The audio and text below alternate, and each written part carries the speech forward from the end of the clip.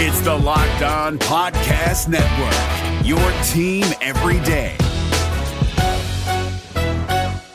Kyle Krabs here, host of Locked On NFL Scouting. Join Joe Marino and me every day as we provide position-by-position analysis of the upcoming NFL Draft. Check out the Locked On NFL Scouting podcast with the Draft Dudes on YouTube or wherever you listen to your favorite podcasts.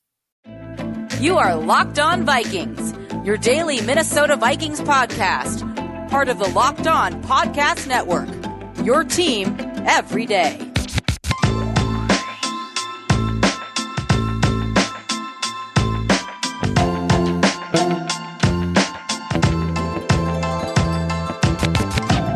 What's going on, everybody? Welcome to another episode of Locked On Vikings. I am your host, your pal, and the kid you copied off in math class. My name is Luke Braun. You can find me on Twitter at Luke Braun NFL, and you can find the show on Twitter at Locked On Vikings. And before we get started on this Rewatch Wednesday, I just want to ask you to help support your local businesses. Whether they're your corner stores, your coffee spots, or your favorite shops, local businesses have always been on your team supporting you and your community. But right now, more than ever, local businesses need our support, so let's be there for them. So the next time you go shopping, make the choice to shop at local businesses and look for the contactless symbol to tap and pay with a contactless Visa to help support your community, because where and how you shop matters. Visa, everywhere you want to be, official partner of the NFL. And today it's our Rewatch Wednesday, or it's like our tape day, right? This is the day we talk about the Texans game. We're going to go really in depth. We're going to kind of put a bow on it and analyze everything that needs to be analyzed, which is a lot. So let's dive right in. First up, a couple of updates leading up to the game, and of course, at least as of this recording late on Tuesday, there have been no additional positives for the Vikings. Even the Titans, the positives have stopped rolling in, so hopefully they know who is and isn't infected with COVID-19, and they can start to move forward with their season. But the Vikings appear to have dodged the bullet, at least at this juncture. And honestly, at this point, now a week and a half removed from that Titans game, if there are any positives on the Vikings, it's probably more likely that it came from, the process of traveling to and from Houston and not necessarily that Titans game. So it seems like that incident is in the Vikings past, which is nice. And they are now just kind of at the same base level of risk that everybody's at when they're traveling from city to city playing football games. Elsewhere in rumors, I guess, in injury news, the Vikings defensive end, Danielle Hunter, who has been on injured reserve. His personal trainer said a statement to Pioneer Press reporter Chris Thomason that he thought that the personal trainer thought that Danielle Hunter should probably sit out for the entire course of the season. That's pretty concerning, obviously. I mean, this is a herniated disc, and that's not the kind of injury that is a quick 3 weeks and out kind of thing. And it's also the kind of injury that, the severity of it becomes more and more clear as time goes on. So the timeline of Zimmer, calling it a tweak and then kind of backing off of that and then saying well, we're hoping to have him back soon. And then that not really being the case, the way that this kind of played out is kind of I feel like typical of a herniated disc. That's just not the kind of injury that's like a torn ACL where you just know right away, and then somebody would lie about it or whatever. It just seems like the kind of injury that now is going to keep Danielle Hunter out for the lion's share of the 2020 season. And if he is healthy enough in December, there's a decent enough chance that the Vikings aren't even in the mix anyways, and you wouldn't really need to put him on the field anyhow. So it seems like Danielle Hunter's just going to be out for this year. That's the way that I would probably move forward. And if I turn out to be wrong and he does come back, then that's just gravy. So now that we're a quarter of the way through this season, we're here in week 4, there are a few stats from either the week 4 game or just up to this point in general that I think are telling a really important story that I want to go over. And the first one is that Justin Jefferson leads the league in yards per route run. He has 3.7 yards per route run. Okay, so what does that mean? I actually tweeted that out and a bunch of people were like, what does that even mean? Is 3.7 yards? That doesn't sound like very much. Is that even good? So yards per route run is a stat that I don't know if PFF invented, but it's one that they've championed quite a bit, but it's an efficiency metric. So you take all the yards that a receiver has, and divide it by the number of plays where they ran a passing pattern. And that seems like a really weird distinction, but it's yards per opportunity, yards per time when they could have caught the ball, right? Yards per snap. But you throw out all the snaps where they were like blocking for a screen or where it was a run play or whatever. You throw out all those, and whatever you have left over is the number of snaps that you could have technically caught a pass because you were running a passing pattern. How many yards do you have through there? And it's this really like stable efficiency metric. And it turns out that like including all of the plays where somebody was a part of the play and was a part of the passing pattern but didn't catch the ball actually turns out to be an informative thing to do. It's like a tiny little ding every time you run a passing pattern but you don't get targeted and you don't catch the ball. That turns out to actually have some predictive power when you do that to everybody and kind of like count each one of those tiny little dings, and it works out. And right now what Justin Jefferson has is off the charts. 3.7 for a receiver for yards per route run is on the moon, and like through 4 games is an unbelievable pace. You'll see that kind of thing when somebody has 2 catches for 15 yards and they only ran 3 patterns, so they have 5 yards per route run or something like that. But over the course of an entire season, that's roughly impossible. I actually said that, and somebody from PFF came back and said actually Steve Smith did 3.85 in 2008, and that's about it. As a rule of thumb for yards per route run, anything over 2 is good. Anything over 2.5 is elite. And if you're crossing 3, then you're kind of breaking the sport. Julio Jones got like 2.98 a couple years ago. Last year, Michael Thomas led the league at 2.88. So 3.7 is just completely out of this world. Another stat that I wanted to talk about was the 13 pressures that Kirk Cousins was under in week 4 against the Texans. Of those pressures, 3 of them, PFF at least, credited to Kirk Cousins. And after watching the tape, I think I agree with those. I think I can tell which ones those are, and I agree with them. The reason that PFF would ever credit a quarterback with their own pressure is because sometimes they invite that pressure. If you just like hold the ball too long, and they'll even look and say, hey, someone was open, you could have fired, you didn't, and now you're under pressure. That's your fault that you're under pressure. Or if, say, you bail on a perfectly clean pocket, or you drift to a spot where what was a good block and maybe you like drift too far to the right, and now they're protecting a spot where you're not standing anymore, and suddenly you're under pressure because you ruined somebody else's perfectly good block. They'll credit the quarterback with that, and they said that Kirk Cousins did that 3 times on Sunday, which is pretty bad. And of the remaining 10 pressures, 3 of them were on tight ends. And so the Texans played really, really vanilla defense, which is a huge indictment on that coaching staff, which I suppose explains the later events. But basically, a lot of the like zone coverages that the Texans employed were I don't know, not particularly deceptive. They were fairly easy to read post snap. There were some blitzes. They blitzed Kirk Cousins 13 times out of, I think, 27 dropback or 26 or 27 dropbacks. So about half the time they blitzed. And that is a lot to blitz Kirk Cousins. But even those were not like particularly innovative. Like it was a lot of really easy stuff. And when you have like softer zone coverages and really easy zone coverages to pick apart, it kind of means you don't need to use as much complexity to beat that. And that means that you can leave guys in the block more often. So the tight ends were left in to block a whole bunch. Somebody yesterday asked about Irv Smith in the mailbag. Go listen to that if you're interested. And basically the answer is, yeah, he was kind of kept into block a lot to help out the struggling offensive line. You kept him into block, and those tight ends actually didn't end up pass protecting very well. I think Irv Smith got 2 pressures, or was credited with 2 pressures. Rudolph gave up 1.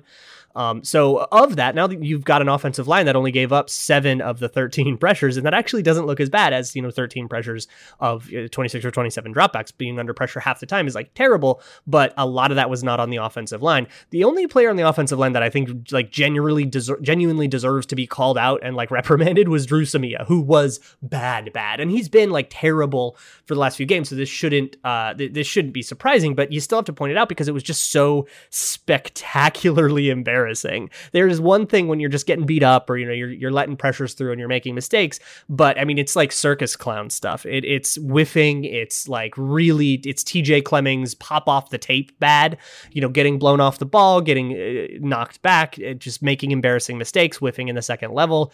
It's very clear that Drew Samia is not ready for NFL speed, and if he's not ready for NFL speed by a month into his second year, I think it's fair to question if he ever will be. And I don't think that's like a completely done deal yet, but it's the conversation we should start to have. And I think we just have to wait for Pat Elflein to get back, which is a weird thing to say considering the reputation, and the opinion that I have of him. But I mean, he'll be bad in just not this spectacularly bad. There's a lot more I want to dive into, but first I kind of want to pause here and dive into a Built Bar.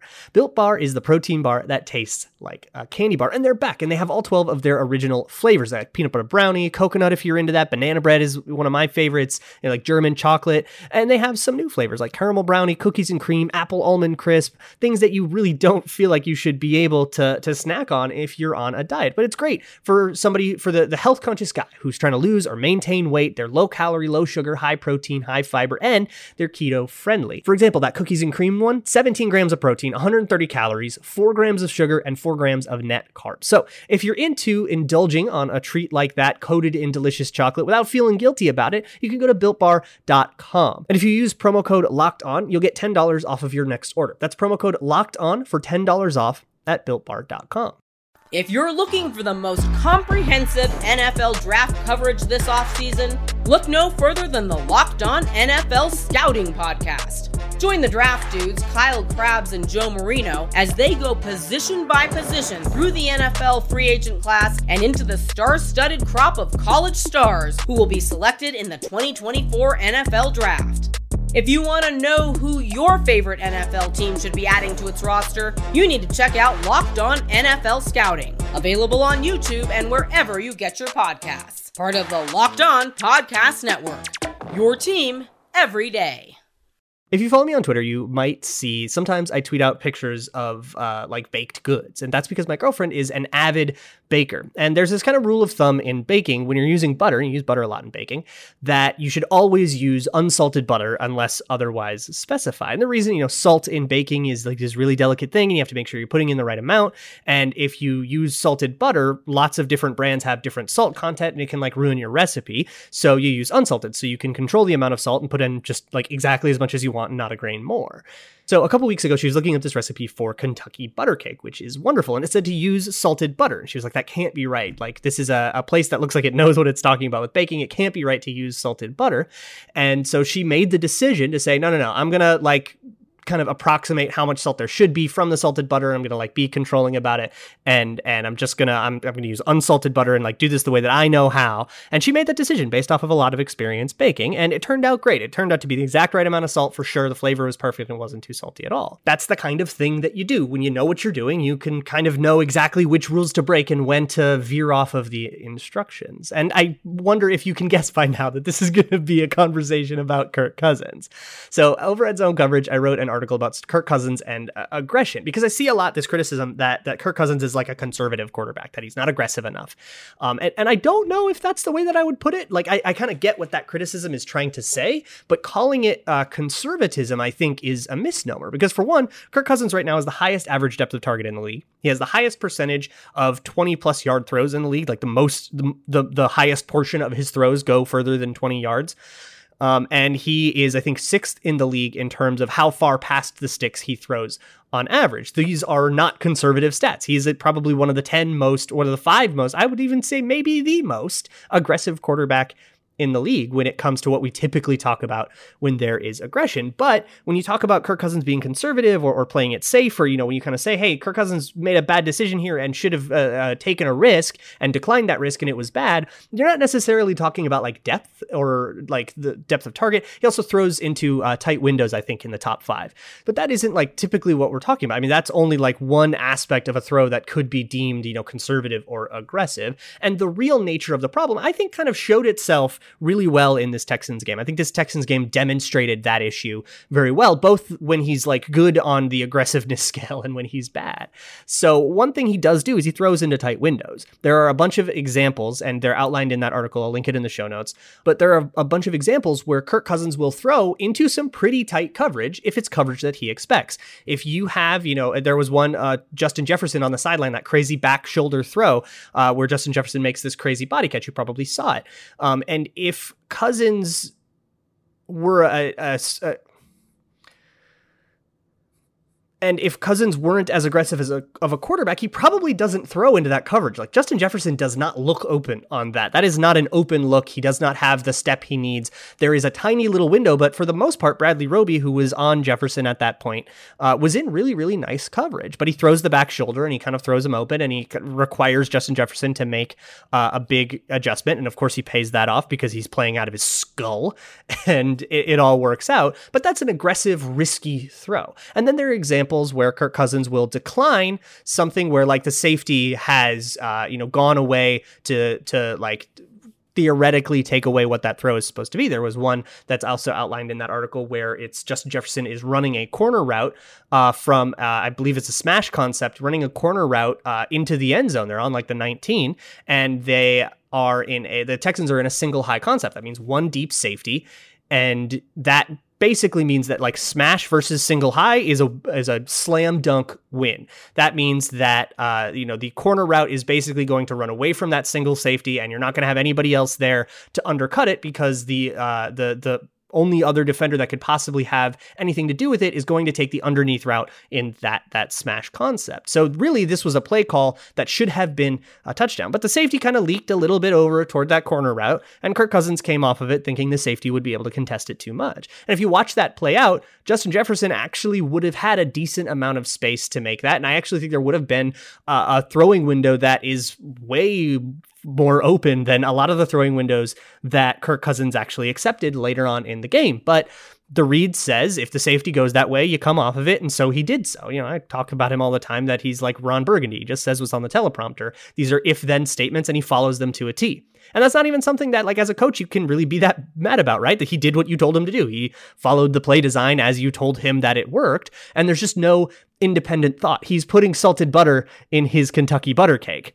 And he's not doing that because he thinks salted butter is the right decision. He's doing that because the recipe said put in salted butter. And even though he probably knows better, he's still declining those opportunities. So when the play call says, hey, you might get tight coverage on this and you're going to have to throw into it, he doesn't have a problem with that. And it's not like a risk-reward thing. It's an if-then thing, and this kind of really well-documented unwillingness to move off script. To his credit, he's been a lot more improvisational when things go wrong, when there's pressure, when things aren't open. He's tried to extend plays with his legs. He actually got a couple of really good plays in this Texans game off of that, like the 1-2 that he kind of hucked up off his back foot and it came down like perfectly to Kyle Rudolph. That is exactly what I want to see more out of from him. So he is improving in this regard. But I think when you hear, oh, Kirk Cousins is conservative and he needs to be more aggressive or whatever, I think that is more what is being referred to. And I think that's a valid criticism, and I just kind of want to make sure that it's properly and fairly laid out. So I've basically spent the entire podcast talking about the offense. So we'll move on to the defense here coming up. We'll talk about Gladney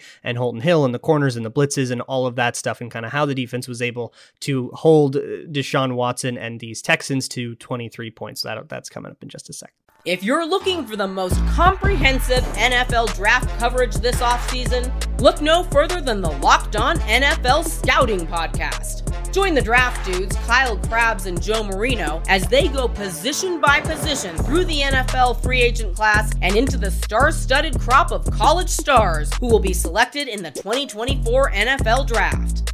If you want to know who your favorite NFL team should be adding to its roster, you need to check out Locked On NFL Scouting, available on YouTube and wherever you get your podcasts. Part of the Locked On Podcast Network, your team every day. All right, I want to start the defensive part of this in the secondary because I think that's what people are going to be really wanting to focus on here. And honestly, the secondary played pretty well, specifically the corners. Obviously, George Iloka had this really tough game. We don't really need to go too far into that. Anthony Harris was still Anthony Harris. So the safeties are kind of what we expect, but the corners are where the intrigue is, right? So let's talk about those. And Jeff Gladney, I think, is going to get a lot of the spotlight. So he was targeted 7 times.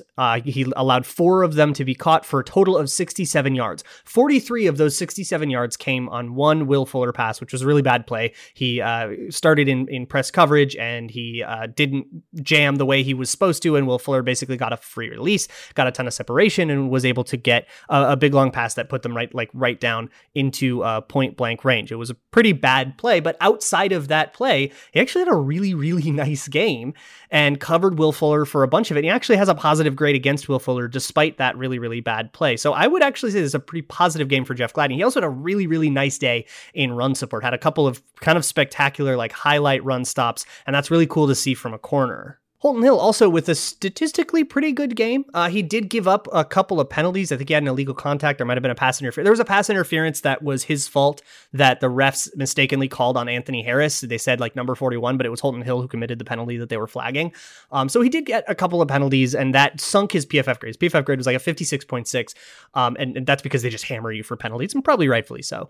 But his actual stats, so he's targeted 5 times. He only let one of them be caught, one to Will Fuller for 10 yards.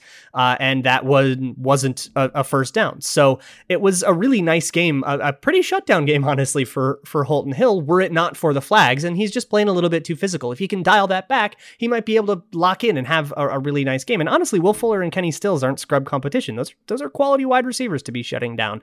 So that's pretty nice. And then the other cornerback was Cameron Dantzler, who had, I would argue, the worst game of all 3 of them, but I don't think he had like that bad of a game. He's targeted 5 times by 5 different receivers, although 2 of them were running backs that were credited to him in like zone mistakes and stuff. And I think he did make a few too many zone mistakes and just not quite hitting his spots. And that's kind of rookie stuff. And, just like passing off improperly or improperly reading who he's supposed to cover. That's just learning the system. And it's like totally rookie, no preseason stuff, which is entirely understandable and not the kind of thing that would continue long term. The only real bad one, he only allowed 3 catches of those 5 targets for a total of 45 yards. So they weren't very high octane catches. And he honestly was able to like come up and make the tackle. I don't love his tackling right now. I think he needs to get better at tackling, but he's this tiny, this skinny wide receiver. I think that's going to be a tough thing that will take a lot more than just like, one breakthrough in practice. But the real big one was the touchdown to Will Fuller, that busted coverage that we all thought was George Iloka's fault, but it turns out that was on Cameron Dantzler. PFF agreed with it. A whole bunch of people, I actually asked people online. I posted that clip and I said, okay, here's what I think is happening. Whose fault do you think this is? And most people agreed that it was Cameron Dantzler, and I agreed too. Basically, it was a cover 3 situation, and Cameron Dantzler was the only player who treated it like it was cover 2, like there would be a safety. And so he basically passed Will Fuller off to nobody, and then Will Fuller was alone in the end zone, and he got that touchdown. It looked like it was George Iloka's fault because Iloka had to be told pre-snap that he was supposed to crash up to the line, but he did have an underneath responsibility there. His responsibility was not to carry Will Fuller, and it's not George Iloka's fault on that one. The Kenny Stills one was his fault, and it was his fault in a whole bunch of other ones. He got a 38.1 PFF grade, which is really rough, but that's kind of the roundup on the secondary. But let's talk a little bit about the defensive line and pressure, because Deshaun Watson crumbled under pressure in this game. When he was under pressure, he had 12 dropbacks under pressure. He took 2 sacks, couple of throwaways.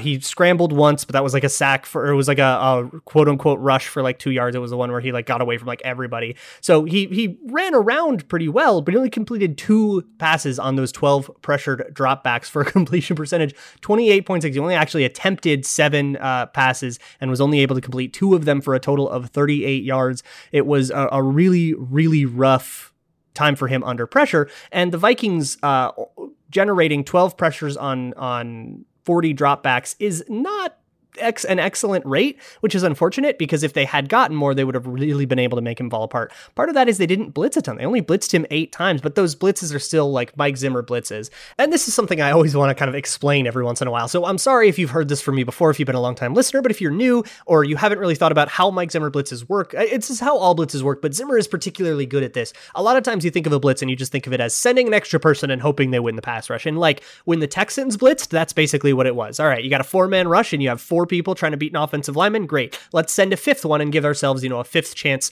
to get a pressure. But with Zimmer's blitzes, there's a lot more complexity to it. And there's a lot more like pre-snap, you see it all the time. You see the linebackers kind of running up to the line and then backing up off the line. And then Harrison Smith comes up to the line and backs off the line. And, and then Anthony Harris is up there and the slot corner kind of like feigns and backs. And there's all this like kind of, I'm coming, I'm not coming, I'm coming, I'm not coming. And that mind game changes the way that the center or the quarterback, whoever it is responsible for the protections. And that changes, that varies team to team.